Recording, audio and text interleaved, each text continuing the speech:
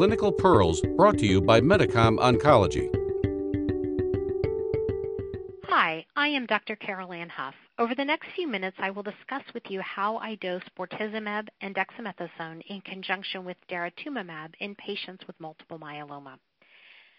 This regimen has been found to be superior to the administration of bortezomib and dexamethasone alone, which was published in the CASTOR trial in the fall of 2016 in the New England Journal of Medicine by Palumbo and colleagues. In the labeled indication for bortezomib and dexamethasone in conjunction with daratumumab, bortezomib is dosed on the traditional day 1, 4, 8, and 11 every 21-day schedule at a dose of 1.3 milligrams per meter squared. I, however, administer the bortezomib at a slightly higher dose of 1.6 milligrams per meter squared subcutaneously days 1 and 8 every 21 days.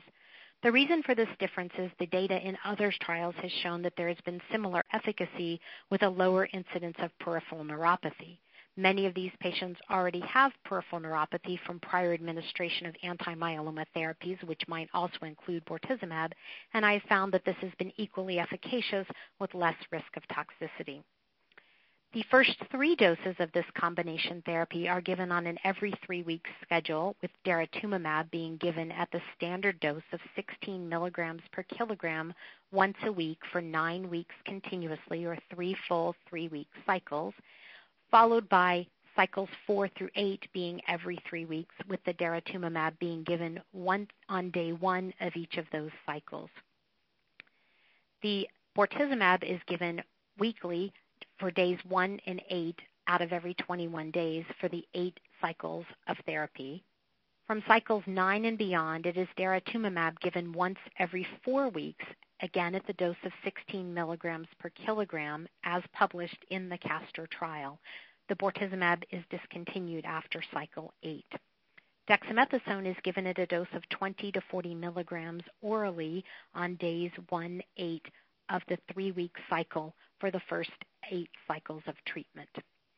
In addition to the premedications that are indicated in the package insert for daratumumab, which are methylprednisolone, acetaminophen, and an antihistamine, we have found that it has been helpful to add in Montelukast, 10 milligrams orally on the days of infusion of daratumumab for the first 2 to 3 cycles to help reduce the incidence of infusion-related reactions, allowing the ease of administration of the daratumumab. This 3-agent combination has been found to be highly effective in patients with relapsed multiple myeloma and can be readily administered in an outpatient setting to the majority of patients. Don't forget to subscribe to the Medicom Oncology podcast channel for more clinical pearls. And be sure to visit managingmyeloma.com for more practice resources.